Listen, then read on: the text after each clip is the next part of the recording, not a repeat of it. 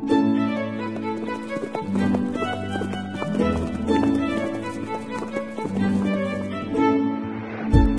listening to Nick Luck Daily.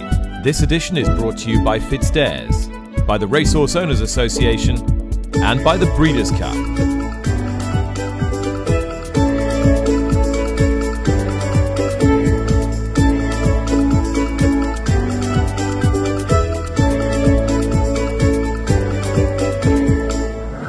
Good morning, welcome to the show. Thursday, October the 13th. We're just 2 days out now from KIPCO British Champions Day, the grand finale to the British season.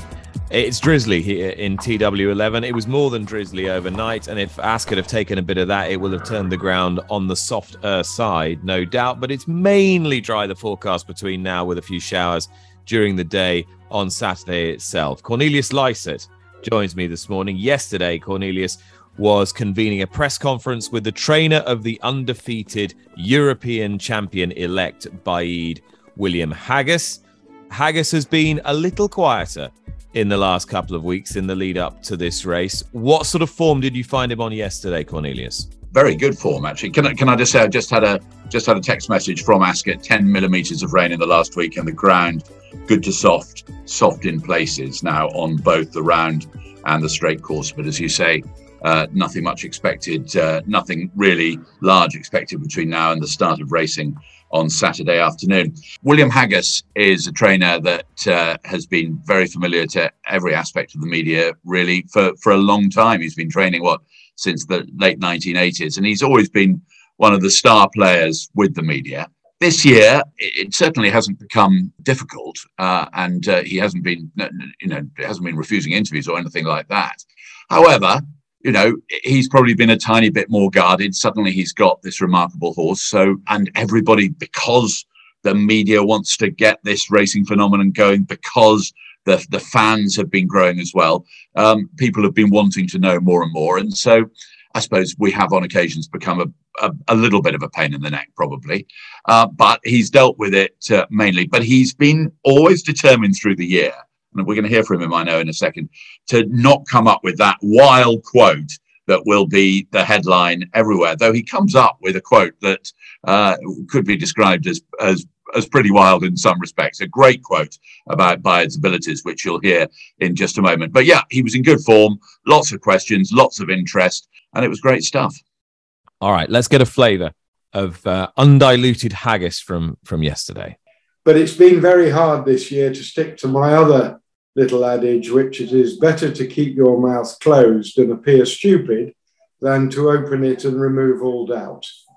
And I've been talking a lot about this horse, and it's up to him now. Me, stop talking and let him do it. I think it's really important, seriously, that we keep a level head, especially at home, where everyone's obviously a little on edge, because it means a lot to all of us. And we're all lucky to have had this horse while he's been in training with us. And every single person who works for us and is involved with us has enjoyed the ride immensely. But we can't go around getting tense and taut, because he will then feel it. We just got to be normal. We just got to work normally and treat him as best we can as another horse in the yard. Everything so far this year has gone exactly how we wanted it to go when we sat down in March to decide our programme. So, it's been a half a miracle to get to this situation in the position we're in. The only slight caveat is he may have gone to Ireland because it sat very well in his programme. But Shaker Hissa was very keen for him to have one more run after York, either in the Arc or the Champion, and we probably made the right decision, as it turns out. Have you sort of prepared yourself in your mind for life after Baaeed? Don't really want to do that, Cornelius. That's negative thinking. So we're in search at the moment for the right one, but I don't think it's likely that we found it in the last 3 weeks of sales. And so many people have kindly wished us luck for Saturday. And I think a lot of people who love horse racing, and there are plenty of us, I think they genuinely want to see him strut his stuff and win the race. And, I think they want to see a really, really top horse unbeaten and win in the style to which, I think a lot of people really hope that. Of course we do. We've got one race to go. I think Frankel obviously was unbeaten, but few are unbeaten in a career at that level. And we want him to win every race he runs in. So I think it would be sad if he was beaten, but probably only sad for us. It wouldn't be sad for the people who beat us. I wouldn't have a clue what makes him better. I wish we knew. I could then buy another one like him at the sale. But he's just got everything. And I've always likened my job to being the headmaster of a boarding school, in that the sixth formers at the end of every year, they go, and the new boys or girls come in, and then we spend 2 years trying to work out which of them have got talent. Well, this horse would get 10 A stars at GCSE. He'd be captain of rugby, cricket and football or hockey. He'd breeze into Cambridge. He'd be Prime Minister. He's just got it all. He's that pupil that every headmaster is. What you probably weren't that pupil, Marcus, but this horse is the pupil that every headmaster wants. He's just good at everything he does. And I don't know why he's good at everything he does, but he just is. And there you go. And Cornelius, who was asking the questions, or most of the questions yesterday, is listening once again. And just reflecting on that, Cornelius, really, the affection that he has for the horse really built through the course of the interview, culminating in, as you say, the quote that was published all over the papers today about him being a straight A-star student. Yeah, captain of rugby, cricket, football and hockey, breeze into Cambridge, could be Prime Minister. Should have gone to the 1922 committee in Parliament last night. Well, somebody pointed out he couldn't do any worse than the current incumbent. Well, absolutely. And those of you around the world unfamiliar with the 1922 committee, that's a Conservative backbench MPs who aren't very pleased with or a lot of whom aren't very pleased with the Prime Minister at the moment. So I thought, that was just a lovely quote about the horse. I just found it really interesting that he didn't want to go shouting and screaming about the horse. He wanted to keep everything as normal as possible because he didn't want any sort of overexcitement to get transmitted to the horse. The one other thing that struck me, Cornelius, in the interview particularly, was this emphasis about the horse retiring undefeated. And I was trying to imagine, and clearly I don't want the horse to be beaten, but I do want something that looks like a horse race and not simply a coronation. And Adayar ensures that's not going to take place, doesn't he? I'd like to see Adayar and Bay Bridge and maybe one or two others run absolutely eyeballs out so that Baid can really strut his stuff in dynamic fashion. Unbeaten is a word that looks good or sounds good on the television, on the radio, on podcasts, in newspapers, etc. But does it? If he gets beaten, his reputation won't be sullied, will it? Well, it probably will be sullied, but probably unfairly so, because I think that too much emphasis is placed on the whole notion of finishing a racing career undefeated. Brigadier Gerard didn't, Secretariat didn't. I think we're living in the post-Frankel era, aren't we? And I think there's so much of Frankel has informed thinking about racing subsequently. That people's appetite isn't sated sufficiently unless a horse's record is entirely blemish-free. And I think maybe that's led to a certain amount of risk aversion in the way certain horses are campaigned. I'm not throwing that accusation here because I think but for different circumstances, William Haggas would have gone to the Irish Champion Stakes with this horse, and I don't have a problem with him not having run in the yard. But I think that the whole idea of horses being undefeated is it doesn't really matter. It's not crucial. It's not the most important thing you can say about a horse at the end of his or her racing career. I think it should be richer and more nuanced and more interesting than that. Yeah, and but it is a word, and when the various promotions come out as far as Bide is concerned, when he's at stud, that word, if it still applies, undefeated, will be big there as well, won't it? I think that what he's achieved since the midsummer of last year is so astonishing. That performance the other day at York was so fantastic. It's not, he will still be one of the greats, whatever happens on Saturday, but it would be nice and it would be neat and it would be good for the sport to be able to shout about undefeated if that run has continued. And you want all the other connections to be sporting enough to say, right, we're not gonna run here to try and finish second. We want to win this race. We want to see what this horse is made of. And that's why I put in a call today to Adam Kirby, the man who won the Derby last year on Adayar, but can now take a little bit of a sideways look at this.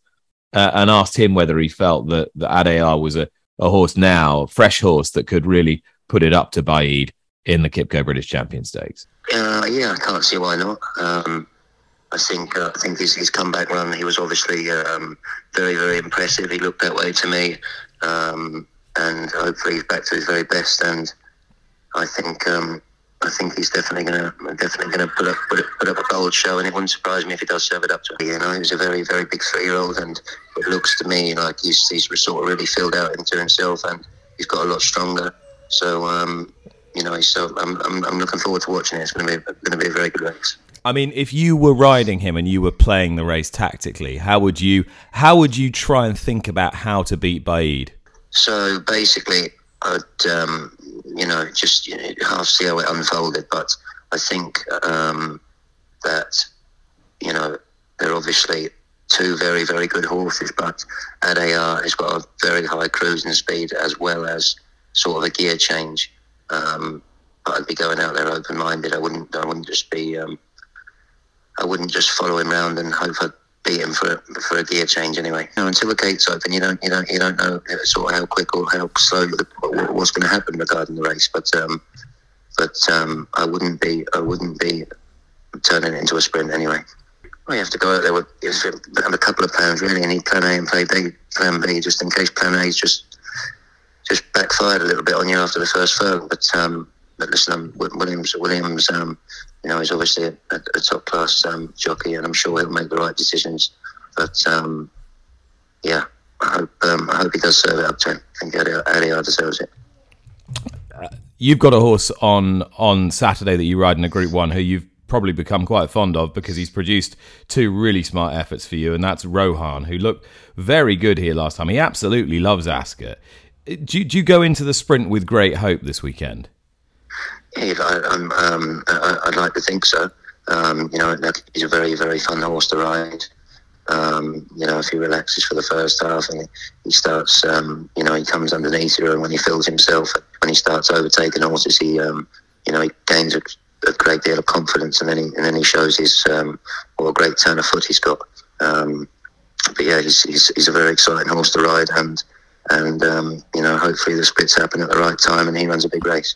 And obviously he's won last time, so he should have gained a lot of confidence from that. He didn't get roughed up. He had a relatively easy enough race, so I'd like to think that he'll be going there with as much confidence as I am, and hopefully he can knock at the door. I wanted to pick your brain about a couple of horses I've seen you ride the last couple of days, because it's that time of year where you might just see something a bit special. You rode a horse for Ammo Racing called King of Steel yesterday. He looked absolutely enormous on the screen. I mean, 2-year-old, this horse, first time out. How big do you think he is? Well, he's probably one of the biggest 2-year-olds I think I've ever ridden sort of on the track at too. He's every bit of 17 hands. It wouldn't surprise me if he was 17-1 or 17-2. He's a big boy, and not only is he tall, he's very broad as well. I think that he's a horse that's going to mentally take another step forward from that run. He went round there, just sort of a small little bit green, sort of when he was travelling around. But then when I asked him to lengthen, he did, and he done that very nicely. But I think I'm unsure of what the plan is, whether he's going to go for a big one before the end of the year, or whether they're going to just stick to another novice. But he felt quite special. quite special. And what about Coraggio, who you won on at Leicester? He's a half-brother to the 2000 Guineas runner-up, Tip to Win, trained by Roger Teal and owned like that horse by the breeder Anne Cowley. He beat a very well-regarded horse of Godolphin's called High Bank by 3 lengths. Was that a genuine measure of his ability, do you think? Yeah, I got a really nice feel of him. First time out, it was a bit babyish, and when I pulled him out to let him down and let him off, he quickened, and then when he got there, he just sort of had a look, and he just sort of lugged into the other horse for a bit of company. He was unsure of what he was doing, but he's took a massive step forward from his Newbury run, and he's mentally grown up a lot from that as well. So he's, I think, he could be as good as his brother, if not better. Adam Kirby, a man who enjoyed that great day on Adayar, could enjoy a great day on Rohan, has been riding winners for plenty of people of late and is finishing the season with a bit of a flourish. Tell you who else is finishing the season with a serious flourish, Cornelius, is Roger Varian. Confirmation that Elder of his St. Ledger winner would head to take on his elders in the long distance race sponsored by Kipco on Saturday. And Roger Varian very well represented through the card. You know, I think there'd been a bit of oohing and erring, wasn't there? We want to be absolutely 100% before we commit the St. Ledger winner to taking on Trushan and Co.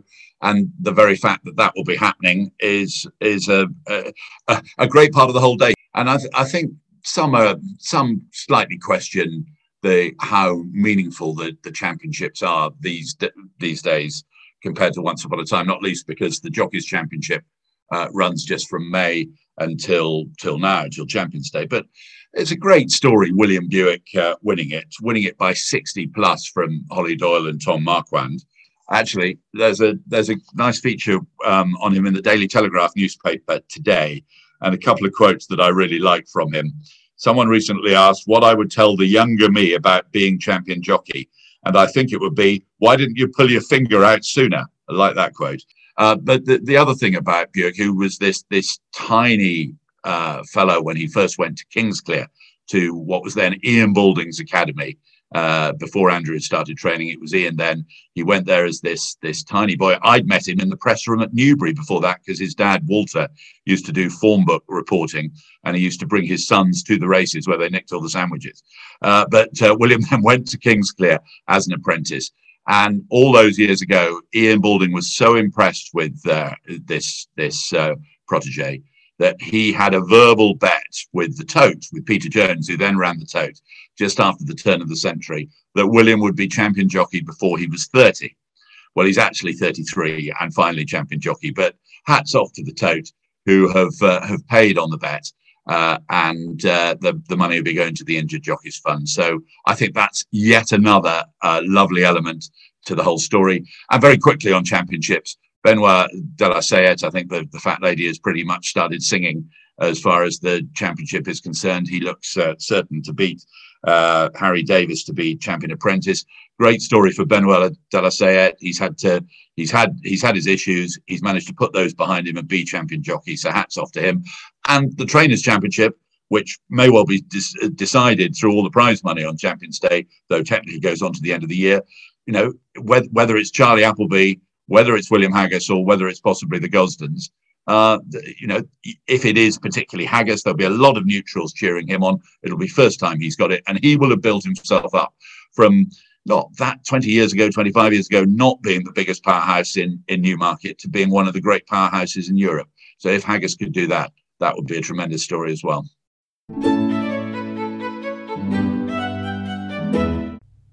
All right, so looking beyond Champions Day, and we'll be then building towards the Breeders' Cup.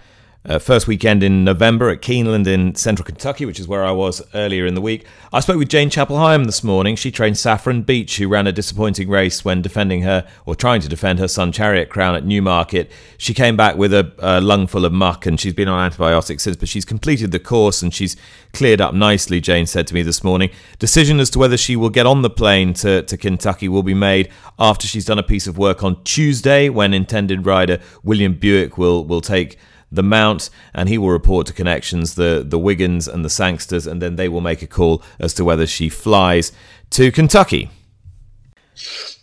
And another that is bound for Keeneland at the beginning of November is Dream Loper, Jill Gray, a Group 1 winner trained by Ed Walker, who's with me now. Ed, first of all, I sort of put it to you that this is the most unheralded multiple winner at the top level just about anywhere in the world. That might not last for long, though. Well, I think the Dispahan was probably regarded as a slightly substandard Group 1, if there is such thing.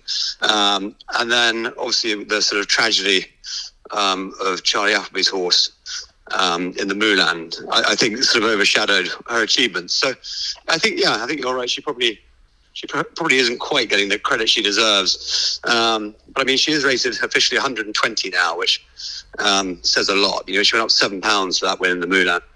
And yes, if she goes and scores in Kentucky, I think there'll be no doubting. I mean, no disrespect, for example, but she would go into a Breeders' Cup more credentialed than, say, a really, really good filly like Audaria was before she went and won the race a couple of years ago. I say that, but did the win in the Prix de Moulin over a mile make you think twice about which race to run her in at Keeneland, whether it was the filly and mare turf or the mile itself? Yeah, we're keeping a close eye on it. I'm keeping in touch with Josh Christian, and she's beaten some exceptionally good colts over a mile, it's that question, isn't it? Do you go into what might be a weaker race, or do you go into the race where she's going to run to her best? And I personally think in the mile, she'll probably run to a slightly higher level, because I just really think the fast pace over there, the turns, and I can just see her hitting the line really, really well over a mile. And I'd be slightly concerned going back up in trip after such a brilliant performance over a mile in the Moulin. So you think even an American 9 furlongs would well run would just push the edge of her stamina? Well, I don't know. It will be. Look, she's won a Dahlia over 9 and a Dispahan over 9, but they weren't well run, and certainly the Dispahan wasn't. And it was really that explosive turn of foot that put them all to the sword in that race. And I think an end-to-end gallop, I'd probably just be slightly nervous about how well she'd see it out, and especially I was so adamant that she would stay 10, even after the disappointment in Ireland, then in the Nassau. I was so confident she'd stay, and she clearly didn't stay 10. So I was just slightly nervous about going back up in trip. So I think we're probably leaning more towards the mile, regardless of the fact that it might be the stronger race. And she's really made great strides this season. What would you attribute that to? Funnily enough, her dam, Livia's Dream, was the first filly I ever trained, and she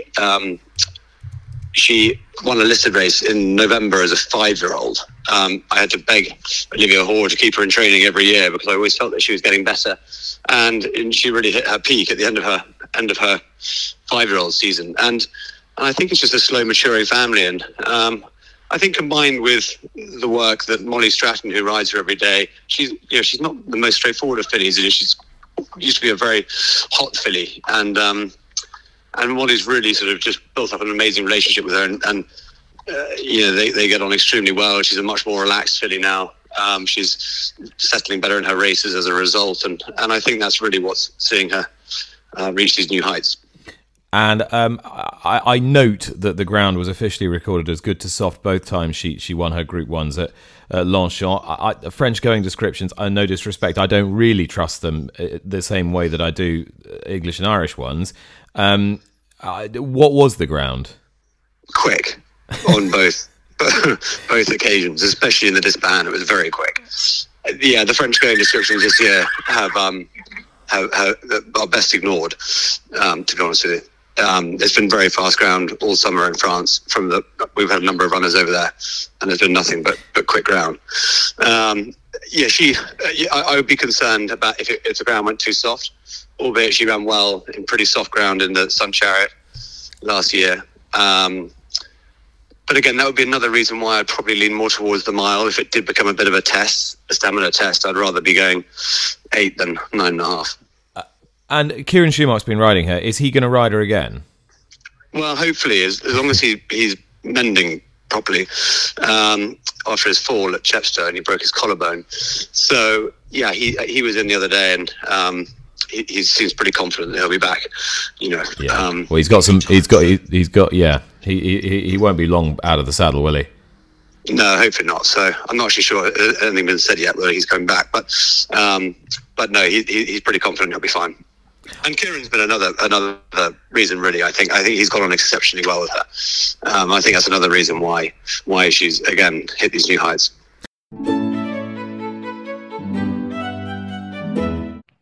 Now, this week, the Kentucky Horse Park in Lexington is host to the Retired Racehorse Project Thoroughbred Makeover. To tell us a little bit more, I'm joined by broadcaster Jonathan Horowitz. Jonathan, you're on your way there, or you're there now to broadcast this event. Just tell us what's happening. We're at the Kentucky Horse Park, and there's about 400 former racehorses that are here to compete across a variety of disciplines, from eventing to polo to dressage, show jumper, show hunters. And these are all racehorses that have had less than a year of retraining, and there's a whole range, including a former Breeders' Cup champion who won the Breeders' Cup Sprint just down the road at Keeneland in Whitmore. So excited to see these horses that we've followed and cheered on during some illustrious racing careers, and now to get the chance to see them compete in other sports and do quite well in that.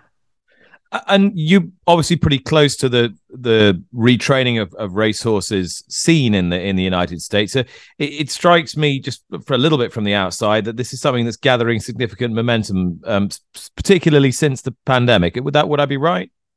Huge momentum, and particularly through this event and through the work of the Retired Racehorse Project. I mean, it's been very personal for me, coming from a horse racing background, commentating horse races, to getting the chance to announce this event the first year that it was here at the Horse Park in 2015. And I was inspired to learn how to ride, because it was amazing to see these horses that I had followed now all of a sudden be doing something new. And I looked out there and I said, oh, I want to learn to do that, which is both the hardest and most rewarding thing I've ever done.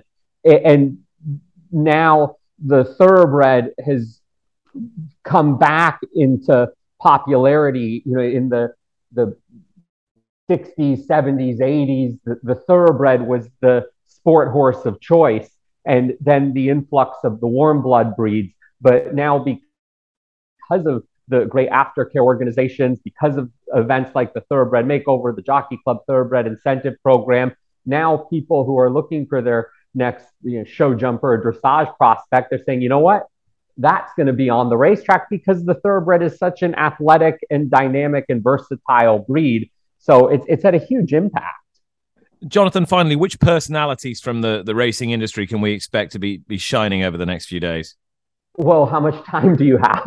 Not just to name a few. Obviously, to see a Breeders' Cup champion in Whitmore is amazing. Finnick the Fierce is a horse that was on the Kentucky Derby Trail in 2020, a long shot who had done well in stakes races, and also quite captivating because he only had one eye and because of his underdog story. And then there's some international interest.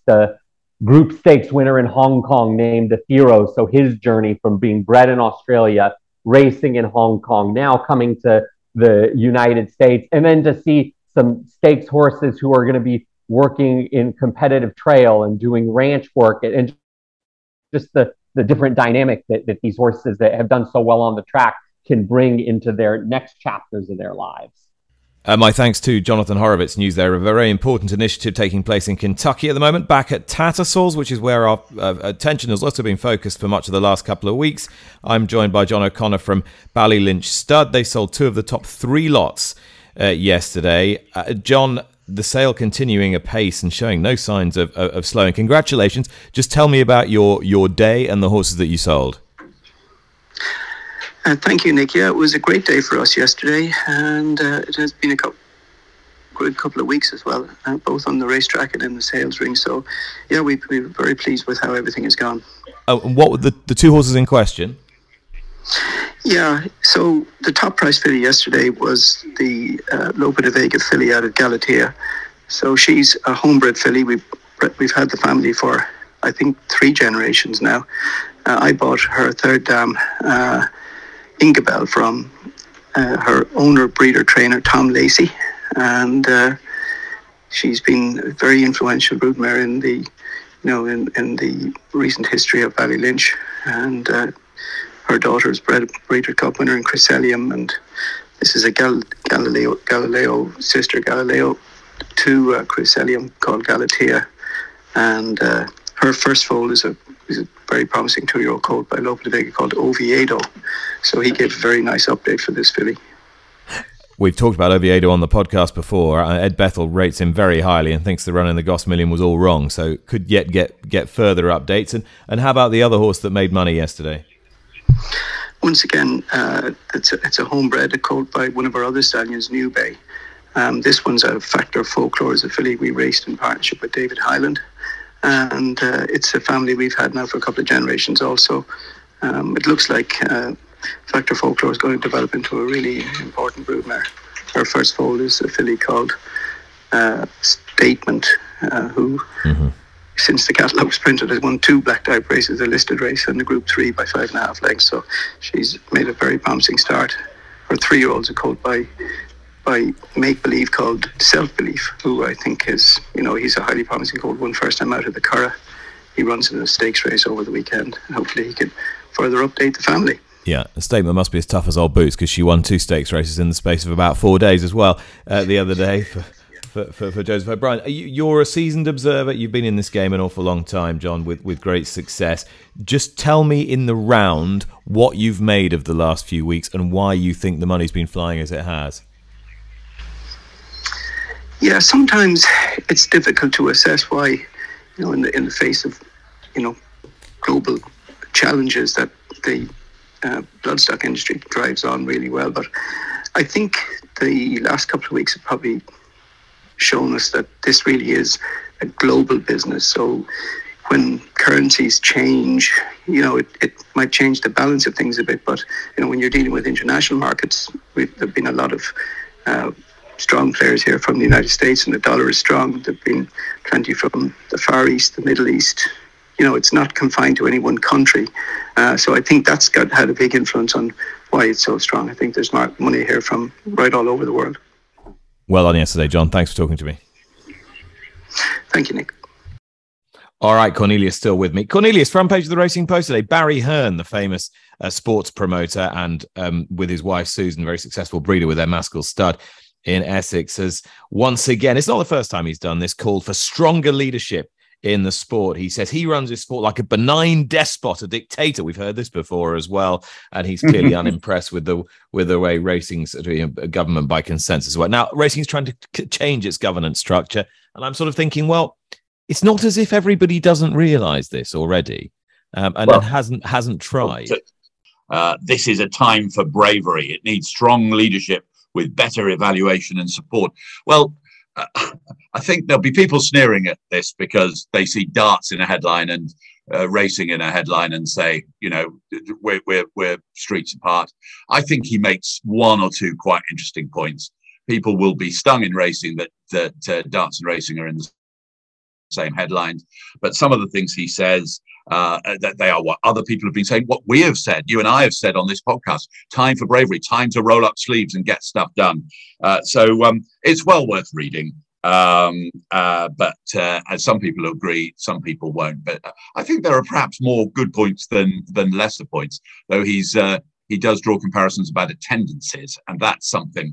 Darts attendances up, racing attendances down. Why is it? And that is, I think, probably food for thought. He doesn't offer a particular solution, though. Yeah, but what are we talking about here? If we were only talking about the... Well, that's the point, isn't it? If we're only talking about racing's festivals, Cheltenham, Aintree, Royal Ascot, York, Goodwood, July, you're actually doing pretty well on attendances. It's the kind of rest and some of the other Saturdays that haven't performed so well. Now, are we comparing that against all of racing against all of darts? Or are we comparing all of racing against the very top level tournaments that Barry Hearn puts on in the darts arena? You know, Barry is one of the great promoters, not just of darts, snooker, and boxing, but of himself as well. But I thought there was one quite good thing. The most important thing is creating an atmosphere. There is nothing worse than going somewhere with just two men and a dog there.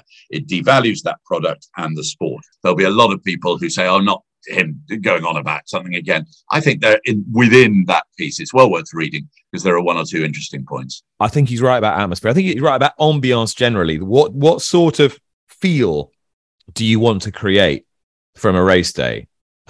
Anyway, that's one for another day. Perhaps we'll explore next time. I was at the McCoys last night hosting that with was it good fun? It was great. And Jill's such a brilliant professional, a great broadcaster to work with as well, as you know, and some wonderful award winners. Outstanding Achievement Award. He just retired from the saddle. He's now assisting Henry de Bromhead, Robbie Power. Eminently likeable and a great career. You've summed it up. Eminently likeable, tremendous career. Part of history when riding Silver Birch to victory in the Grand National. That signalled the arrival on the big stage of Gordon Elliott. A really fruitful link over many years with Jessica Harrington, but also with the Tizard family as well. Literally hundreds of winners on either side of the Irish Sea. He'll be remembered, his riding career will be remembered for lots of good stuff. I'm going to throw a name into the arena that wouldn't be necessarily the first that people necessarily mention, but Super Sunday. I love Super Sunday, trained latterly by Jessie Harrington, won the Coral Cup, the Irish Champion Hurdle, the Aintree Hurdle as well. And I always thought never quite got the credit that the horse deserved, but lovely horse ridden by a lovely guy, and good luck to him. And I'll also make special mention of Clifford Baker, who spoke very movingly, the long-serving head lad and right-hand man to trainer Paul Nicholls, without whom Nicholls could surely not have achieved exactly what he has over the last 2.5 decades. He gave a lovely speech up on stage. Just one final thing I need, Cornelius, and that is a tip for today. I'm going to take you to the northwest of England, to Carlisle, the 245, the Varley and Viner Brooks Memorial Handicap Steeplechase. And there's a horse there called Court Dreaming, trained by Nicky Richards. This horse has won this race before, been second before as well. Nicky Richards isn't having many runners at the moment, but they're all winning. And I just love, and you'll enjoy this as well, in the Racing Post today, our media colleague, Jonathan Neeson, writes at the end of the analysis of Court Dreaming, makes more appeal than most. I can just hear him saying it. Cornelius, thank you. Thank you very much for listening. We'll be back to do it tomorrow on the eve of Kipco British Champions Day. That was Thursday, October the 13th, and the sun's coming out. Bye-bye.